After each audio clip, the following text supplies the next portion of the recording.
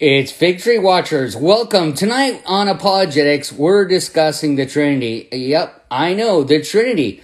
Why are we discussing it? Because it's under attack. So let's take a look at the Godhead. That's next on Fig Tree Watchers. And as always, we got a great theme for you. So invite a friend, let someone know. Tonight, it's a beautiful night, and here in Southern California, just got back from camping with the family. Thank you, Io, for filling in. I did everything I could to get connected and just wouldn't work. These Wi-Fi connections for the wild, they're for the birds. They just don't seem to ever work. And that kind of bums me out. But I hope everyone is doing great and that you're having a fantastic week. May God bless you. May He strengthen you this week as you prepare for Sunday, because tomorrow is Sunday.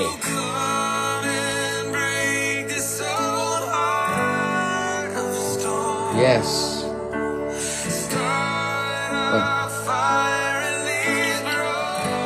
Is Jesus starting a fire in your broken bones?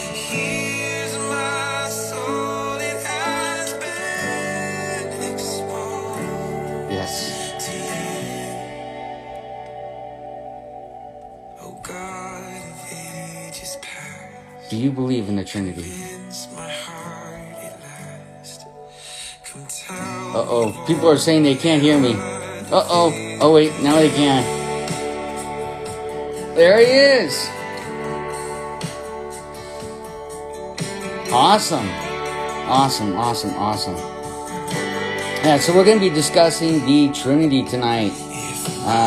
For anybody that wants to join in and ask some questions tonight, I'm going to let you go live because maybe you have questions about the Trinity, and if you feel like this is something you want to do tonight, you're welcome to. Ask questions what you're thinking about, and maybe this is something that you're struggling with, an understanding of it. But tonight, it's your night, all right? And we'll give that just a second more, and then we'll get started.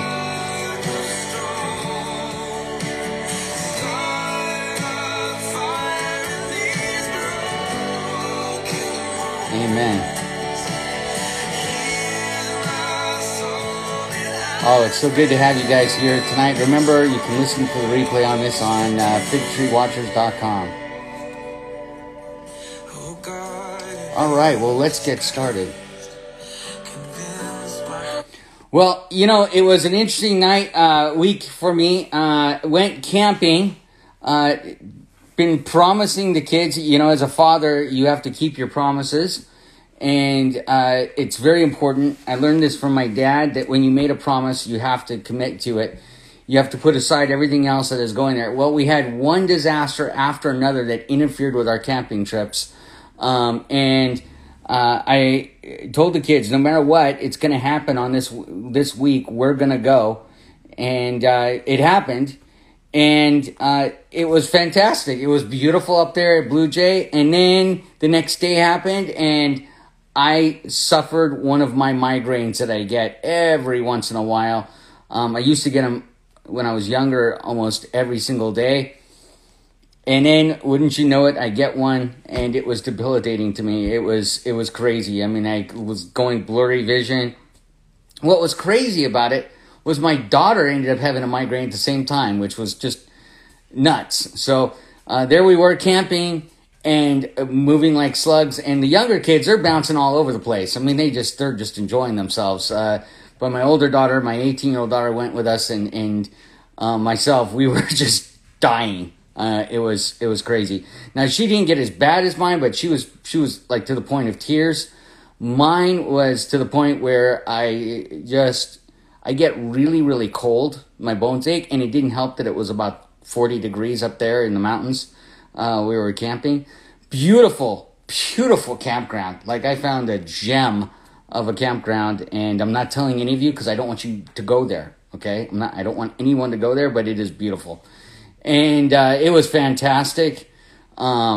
But it was amazing. It was really, really great time that I had, and I enjoyed myself. I got to decompress from all the stress that we're under and everything else. But that being said, Io did a great job last night, and thank you, Io. I know. Io goes, boy, I wish it was 40 degrees here. He's in Minnesota, where it's minus 40 degrees. I mean, what a coincidence. 40 degrees where I went camping, and minus 40 where he lives. We always are in tune, brother. We're always in tune. Except I was using a barbecue. I don't think you had those in Minnesota.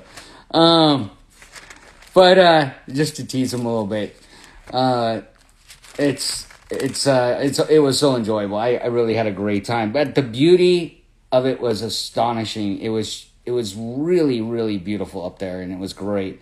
And so the Lord was good. So tonight we're going to be talking about the Trinity. I'm going to post this in the comments real quick for everyone, because you know what? You may be wondering questions about it. And I approach the Trinity completely different than most pastors. I understand where they go about it, and they talk about it, and they try to dialogue and help you to understand it. And I think that that's just a big waste of time. The Trinity is everywhere in Scripture. It's everywhere. And so fundamentally, I like to go where the pictures are of the Trinity. So where I want to go on the Trinity tonight is chapter 4 of Revelation. That's right. I think the strongest passage on the Trinity is actually from the book of Revelation. It gives you a picture that is absolutely clear, and we're going to take a look at that. So please turn to chapter 4 of Revelation. We're going to look at that in just a moment. And then we're also going to be looking at Zechariah 12:10 is another passage we'll be taking a look at in a minute that is there. So these are all beautiful passages that we want to take a look at and check out what they say. But as you're turning to it, I want to remind you all that these podcasts, if you haven't subscribed to them, please subscribe to the podcast. They are absolutely amazing. We're getting great feedback from you all, and it is just something that I really encourage you to do. I found out this week, I was talking to Brother Io about it, ran into someone in San Diego that was telling me that they listen to us. We're noticing that more people are messaging us that they're listening to us than there's actually views being put up by Instagram. Now, either Instagram has really bad algorithms that are not connecting the views, the actual views, to what people are doing, and they're hitting the number a lot less, or they're actually doing all the censorship that everyone is saying they're doing.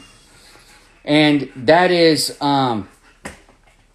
really, really sad if that's the case. So, anyways, this is the next thing that we're going to take a look at. Let's go and jump into the scripture, but before we do, let's pray. Dear Lord Jesus, we want to thank you, God, that we can gather together in your name, Lord. And we pray, God, that you would help us tonight as we are studying your word. Because, God, we want to understand it. We want to know about who you are and everything else. So could you please, God, open up your scriptures and reveal yourself to us, God, so that we might know you better and understand you more, and that we might be filled with the wisdom that we're asking for, God, so that we can grow in faith, grow in stature, grow in knowledge of who you are, and become the disciples that you've called us to be. Lord Jesus, we just need your help, and we're asking for this in Jesus' name. Amen. All right, well, let's get started. We're going to start in chapter 4 of Revelation, and what we're going to see is John has been raptured up into heaven. And he says, immediately I was in the Spirit, and behold, a throne set in heaven, and one sat on the throne. And he who sat there was like jasper and sardis stone in appearance, and there was a rainbow around the throne. Around the throne were 24 thrones, and on the throne I saw 24 elders sitting, clothed in white robes, and they had crowns of gold on their heads. and from the thrones proceeding lightnings, sputterings, and voices. 7 lamps of fire were burning before the throne, which are the 7 spirits of God. Before the throne was a sea of glass like crystal, and in the midst of the throne and around the throne were 4 living creatures full of eyes in front and back. The first living creature was like a lion, the second living creature was like a calf, and the third living creature had the face of a man. And the fourth living creature was like a flying eagle. The 4 living creatures, each having 6 wings, were full of eyes around and within. And they did not rest day or night, saying, Holy, holy, holy, Lord God Almighty, who was and is to come. Now this is amazing because they are describing the Lord God Almighty, and then they're using a phrase, who was and is to come, that is describing Jesus at the same time. This is a duality sentence. Holy, holy, holy, it's the Lord God Almighty. And then they're giving this phrase that references Jesus, who was and is to come, right? So it's an important phrase that correlates directly to Jesus. Now, we get to chapter 5, and we're John in verse 2, he's asked the question, who is worthy to open the scroll and loose its seal? And no one in heaven or on the earth or under the earth was able to open the scroll or to look at it. So no one was able, right? No one. Now listen to this. So John, he weeps. He cries out in verse 4. He says, I wept because no one was found worthy to open and read the scroll or look at it. But one of the elders said to me, do not weep. Behold, the Lion of the tribe of Judah, the root of David, has prevailed to open the scroll and to loose its 7 seals. Now, this is kind of funny. I will share this with you. Several of my friends, I was included on this, we have this hypothetical theory that the elder who's speaking to John right then and there is John himself. It's John, future John, as an elder, looking at John the disciple and telling John the disciple, don't worry, okay? This is all taken care of. And the reason being is the way that the book of Revelation flows. It's a vision of now, a vision of future, and it flows in this time that moves in and out of time, in and out of the dimension of time in heaven, in and out of the dimension of earth in heaven. And this is because God is interdimensional, God is non-linear, and this is how the book of Revelation needs to really be studied. Yes, there are places where it needs to be studied in chronological order, but it also needs to be understood in a non-linear, literal, needs to be understood literally, but non-linear and interdimensionally.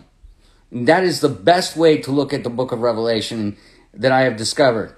Now, having seen this, and it's not here to go over a great detail of the book of Revelation, but in verse 6, he all of a sudden says this, And I looked, and behold, in the midst of the throne and of the 4 living creatures, and in the midst of the elders stood a lamb, as though it had been slain, having 7 horns and 7 eyes, which are the 7 spirits of God, set out into all the earth. Okay? Remember, Jesus said, I go, and the Holy Spirit will come in its place. In fact, he made it very clear that if he didn't leave, the Holy Spirit would not come. Remember, so these 7 spirits, the 7 eyes, are the 7 spirits of God sent out unto all the earth. Then he came. Who came? Jesus. Jesus came, the Lamb that was slain. Okay? He came and took the scroll out of the right hand of him who sat on the throne. Now this is so important because in verse 8 it says, Now when he had taken the scroll, the 4 living creatures, the 24 elders, fell down before the Lamb, each having a harp and golden bowls full of incense, which are the prayers of the saints, and they sang a new song, saying, Now, what was the song? You are worthy to take the scroll and to open its seals, and you were slain, and have redeemed us to God by your blood out of every tribe and tongue and people and nations, and have made us kings and priests to our God, and we shall reign on the earth. Here's something that you have to totally get when you're reading this chapter. Number 1, the living creatures, okay, they bowed down before the Lord. Okay, the 24 elders fell down before the Lamb, right? But the 7 spirits, God who is sitting on the throne, did not. Why? Because they are one. One God, 3 persons in the Godhead. Jesus takes the scroll out of the right hand of him who sat on the throne. The 7 spirits, God who sits on the throne, doesn't bow before the Lamb. Why? Because it's one. It's one God. One God. And this is one of the most beautiful pictures of the Trinity that we can ever come across, because it matches what happens in Matthew chapter 3, right? When Jesus is being baptized. What do we get from that passage? Well, in the Gospels, when Jesus is being baptized, the Holy Spirit descends on Jesus. The scripture says like a dove. The Holy Spirit is not a dove. We always give this image of the dove representing the Holy Spirit. No, it descended in the way a dove would descend, right? On Jesus. And in the voice from heaven spoke out, "This is my son," right? You're hearing there that same imagery is right here in the book of Revelation. You're seeing the distinctive nature of God the Father, God the Son, and God the Holy Spirit. Each of them separate. God the Father is not the Son. God the Father is not the Holy Spirit. But one God in 3 persons. In fact, Colossians gives a lot of clarity to this. It says that he is the visible form. Jesus is the visible form of the invisible God. And this is so important for us to understand, because God the Father is the authority. And I often paint this picture for people who are studying the Old Testament. Where is Jesus? Where's the Trinity in the Old Testament? Well, this imagery is really strongly portrayed in Mount Sinai. God the Father issuing out the decree, the law to Moses. The behavior, the moral conduct that God expects of human beings. That's on Mount Sinai. But Jesus, he's in the clouds, right? In fact, he's coming in the clouds. But Jesus is the cloud that led the people of Israel out of Egypt, right? And he's their guiding light. He is leading them. He is their shepherd that oversees them. And then the Holy Spirit resides in the Ark of the Covenant. That's where the Holy Spirit resides in. Why? Because the Holy Spirit, remember Moses' books, the law, the Ten Commandments were put into the Ark of the Covenant, and Aaron's rod was in there. Also some manna, right, was in there. Because the Bible is the bread of life to us, the scripture says. It talks to us as being bread, right, that we can eat. Remember, it's often referred to as the scrolls. We eat it with our mouth in the scripture. In fact, John, he writes in Revelation chapter 10 that he was there to eat the scroll, right? And then we have the rod, which is our discipline. Well, where do we learn our discipline from? From the Word of God. We get it from there. And the commandments, we get that from the Word of God. And all of that, the Holy Spirit is constantly correcting us and guiding us and comforting us to be disciplined in the Word of God. Okay? Why? So that we can hide the Word of God in our heart and not sin. That's what the scripture says. In fact, we get that from David. David said, "I hide thy word in my heart that I might not sin against you." And so this is one of the most beautiful pictures of the Trinity that we get. The other one that I really love is going to the Old Testament. And remember, in congruent theology, and I bring this up a lot, in congruent theology, we focus on the idea that your theology must be made up of 2 or more witnesses in the scripture that validate other scriptures. So if you're going to believe, like in the rapture, for example, you need to have multiple verses on the rapture that exist in the scripture. And remember, and I understand people are going to start going, well, the word rapture isn't there. No, but the concept is, and it makes it very clear. And if you believe in it pre-tribulational, you have to get that from scripture somewhere. So you need 2 or more witnesses in the scripture. If you believe in the Trinity, there has to be clear, distinct pictures of the Trinity in Scripture. And I, rattling off just 4 off the top of my head, you have 1 John chapter 5, verse 7. Very clear picture of the Trinity. You have what I just described to you here in Revelation 4 and 5 of the Trinity. You have what I described in Matthew, in the Gospel of Matthew, chapter 3, the Trinity. But then you have Zechariah. And you have pictures of the Trinity, imagery of the Trinity in throughout the Old Testament, New Testament. But distinct pictures, well, Zechariah chapter 12 is probably one of the most distinct pictures we're going to look at. So let's go look at that. And it is in verse 10. Now this is interesting because this is a prophecy about Israel. And it is a promise literally about Israel coming back to the Lord. It is a future promise that Israel has yet to fulfill. But God is speaking here in chapter 12, and he says this, "And I will pour out on the house of David and on the inhabitants of Jerusalem." So on the house of David, he's specifically talking about Israel. For all of you people who are into replacement theology, sorry. He's being specific. He's not talking about the church. He's talking about the house of David. And then he says he's mentioning a specific city, the inhabitants of Jerusalem. That's not the church. And it's not New Jerusalem. He's talking specifically about the inhabitants that live within the city of Jerusalem. So the house of David and of the inhabitants of Jerusalem, the spirit of grace and supplication, when they will look on me whom they pierced. Now God the Father is speaking here, right? And he says, I will pour out on the house of David, on the inhabitants of Jerusalem, the spirit of grace. Now this is the Holy Spirit that is poured out, and supplication. Then they will look on me whom they pierced. This is Jesus. Why? Because Jesus is the one who was pierced, right? Yes, they will mourn for him as one mourns for his only son, and grieve for him as one grieves for his firstborn. This correlates very strongly to John 3:16. For God so loved the world that he gave his only begotten son, that whosoever believeth on him should not perish but have everlasting life, right? The begotten son, the only son, as one mourns for his only son and grieves for him as one grieves for a firstborn. Jesus is called the firstborn of resurrection, the firstborn that comes in at the end and talks about, and these are of the first resurrection, made of the firstborn.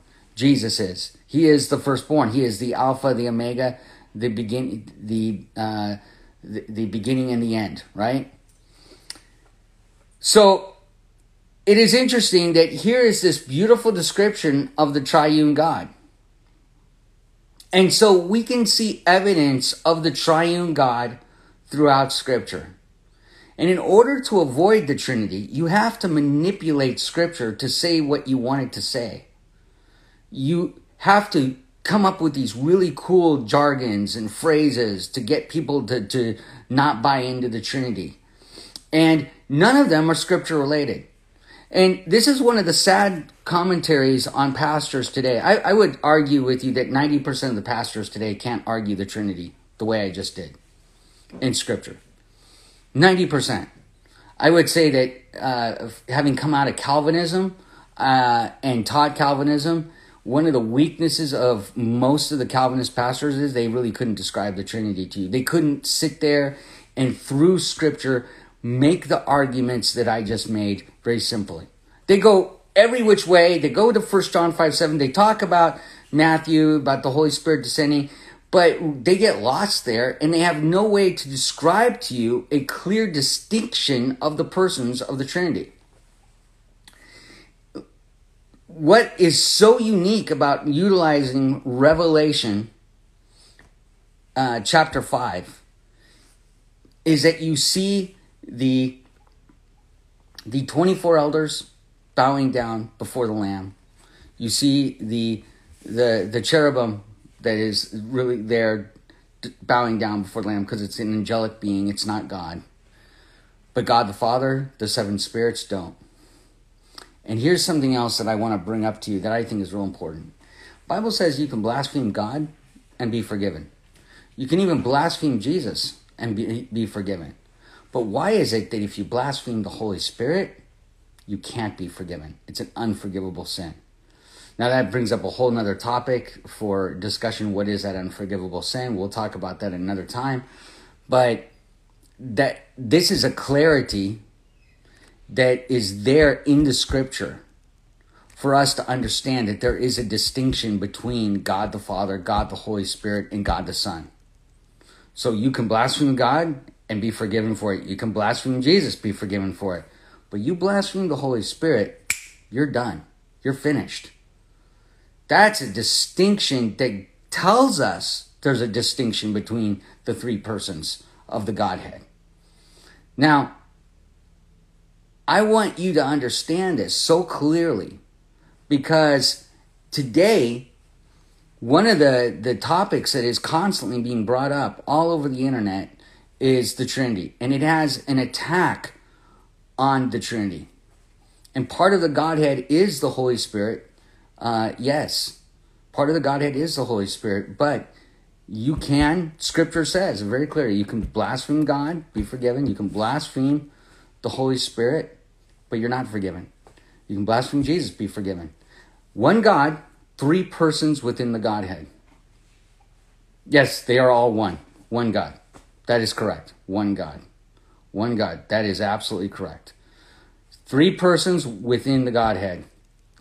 And that is why I broke down to you the three persons that you can see in the imagery of the book of Revelation and in the book of Zechariah, as well as what you can see in Matthew in the baptism of Jesus, but also what you can see in 1 John 5:7, which is a common verse used. These three are one. These three bear witness as one, right? So you see that very clearly, that these three are one in 1 John 5:7. It tells you that in the scripture. Now, here is where I think the most important part of understanding this is, and that's in Romans. Romans chapter 1, which for a lot of new Christians, I keep hammering it, bringing it up. And a lot of people just want to avoid Romans, but I don't.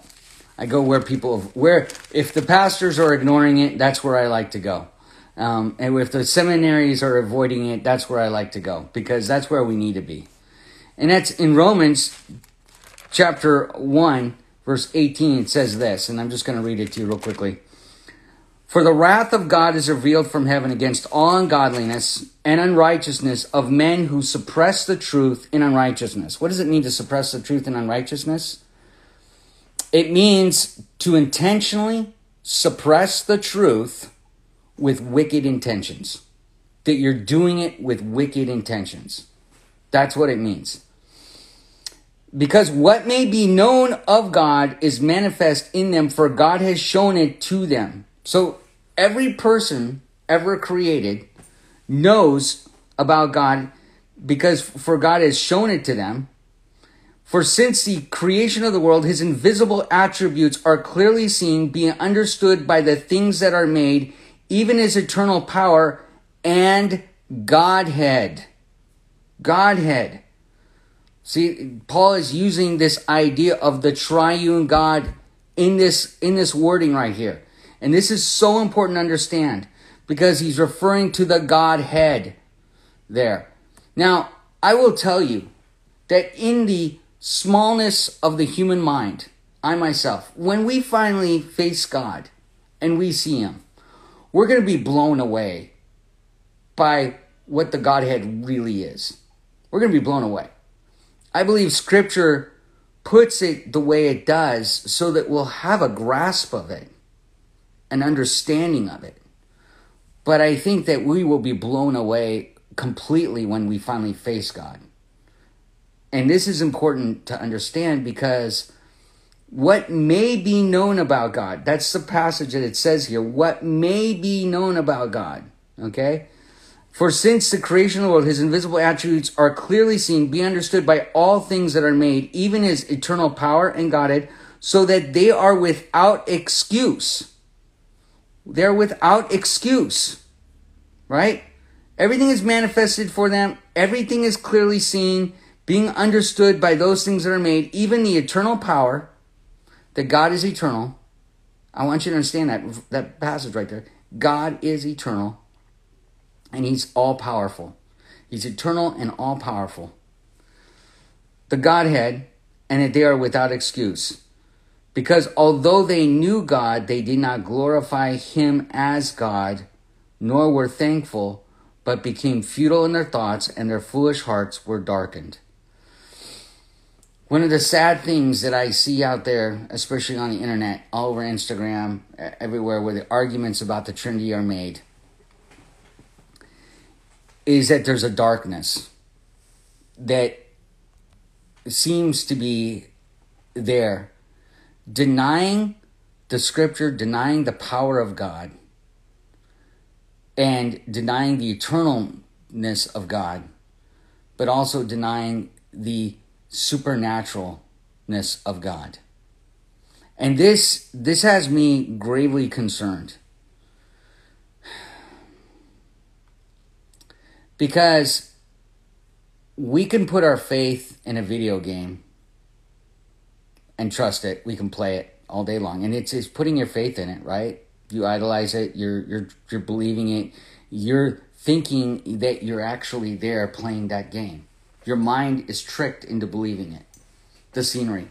Now we have the metaverse, virtual reality, that is taking off in the world. And people are being subdued. People are actually buying property in a virtual world, exchanging virtual money to buy property. And we can believe these virtual lies. We can buy into it because we think we're actually there. We know we're not there, but we think we are because we've deluded ourselves into believing the lie. But the God who exists, who created the earth, things we can touch and feel and smell, and I thought about it when I was up camping. I thought about the trees that I could smell, the dirt that I could touch, the pine cones, the giant, enormous pine cones I saw, these killer pine cones that are really rare in California. They call them killer pine cones because if they drop off a tree, you're dead. I mean, you're done. And we see this detail, this incredible beauty and artistry throughout the earth. And we go, nah, evolution did it. We deny the triune God. That a God so powerful would want to have a relationship with us.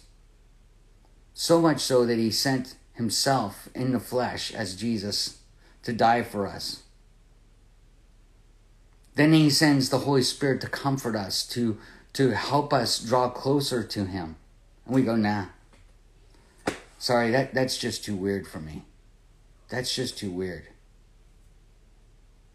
But virtual reality, video gaming, drugs, illicit sex, sci-fi movies, that we can buy into. I don't see the rational thought in that at all. Brother Io and I were talking about how both of us came from a background where we both had serious video game addictions. And mine was pretty bad. Io talks about his. I have to say mine was so bad that it almost came to wrecking my marriage. What's great about the recovery that I've made in my life with the Lord in this area is that my youngest daughter, well, not my youngest daughter, my middle daughter, Hannah, who's now 14, she doesn't remember me playing video games. I'm so grateful for that. I really am. And that the kids underneath her don't know anything about that. But the scar tissue is very strongly there that I see with my oldest daughter. I I can recognize the pain and the scarring. I can recognize the selfishness of my life at that time. She loves me, don't get me wrong, and we have a great relationship, but I can see the hurts that she has over her childhood that I caused. Because I was so addicted at times, I couldn't do anything else. Video games, I think, are the biggest cancer we have in society. And I think if you are a young Christian, I know the topic of this is the Trinity, but I'm encouraging you this week. I take your video games and burn them. Just get rid of them. When you stand before God on Judgment Day, whether it's in heaven because you've been raptured and resurrected as one of the dead, or it's at the end of the 1,000 years and you're facing God on judgment for your works, do you think God's going to care about how much time you spent on Call of Duty 5 or Call of Duty 10 million or whatever it is, Call of Duty of, alien possession, I don't know what it is, but Call of Duty or Ghost Recon or whatever the new hot game is, and I have no idea what it is, but do you think God is going to care? And let me ask you this. When you look back at your life and your accomplishments, is your accomplishments going to be because you were number one on the leaderboard? Or was it because you led someone to Jesus Christ? Was it being top scorer? Or was it because you spent time with your kids? Or your mom and dad? Or your brother and sister? What are your priorities? If video gaming is your priority in life, there's something seriously wrong there. Look, I'm not even going to say, like a lot of pastors will, there's nothing wrong with playing a game once in a while. Yeah, there is. There really is. Because one game leads to another, and they have told us, the companies have, especially Microsoft, that their whole goal is to addict you. Why? They make money off you. The goal is to addict you into this game, then the next one, and the next one, and the next one, and pretty soon you're hooked. You have an ability right now to know the triune Godhead. You have the ability to get to know who God really is in your life, to give your life to Jesus Christ. And you're going to let a video game interfere with that, and a video game interfere with relationships. Some of you are praying so desperately for family members to get saved. And those family members, they're looking at you going, what the heck is wrong with you playing video games all day long? You need to decide which master you want to serve. The God of this world, who gives you addictions to enslave you in? Or the God who sent his son to die for you so that you could have eternal life? I don't know, as I was reflecting about the beauty on the mountainside, I was thinking to myself, man, what is heaven going to look like? What is heaven's beauty going to look like without the flaw of sin? How big are the trees going to be? How many forests are there going to be in heaven? What's it going to look like? What are the creatures going to look like in heaven? I mean, you could go exploring for eons and never reach the end of heaven. It's going to be awesome. So I encourage you. I deeply encourage you. Know who God is. Search after him. Seek him with all your heart, with all your mind, with all your strength, with all your soul. And learn to love him with all of your heart, with all of your mind, with all your strength, with all of your soul. That's it. Short apologetic tonight. Really wanted to talk about the Trinity. I hope this blessed you. I hope this helped you understand the incredible awesomeness of the God we serve.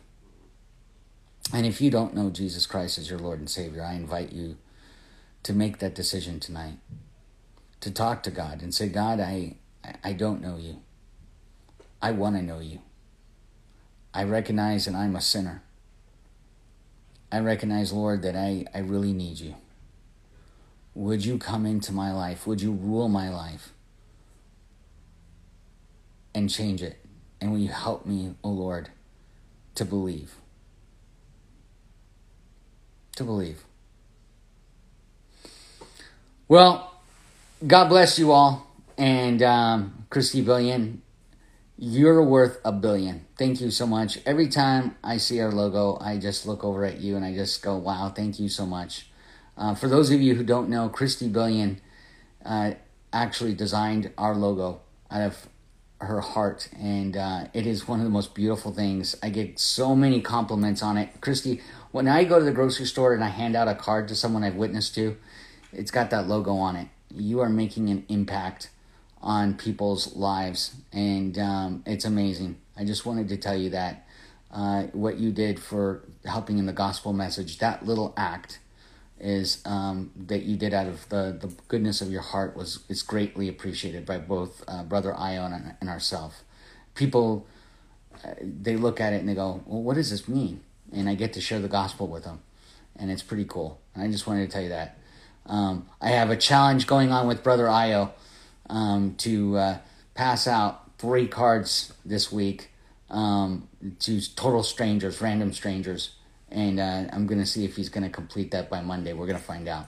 So, challenge. Share the gospel this week. Tell someone about Jesus. Ask them if they know the good news that Jesus is coming back. That's it. Good night, everyone. God bless.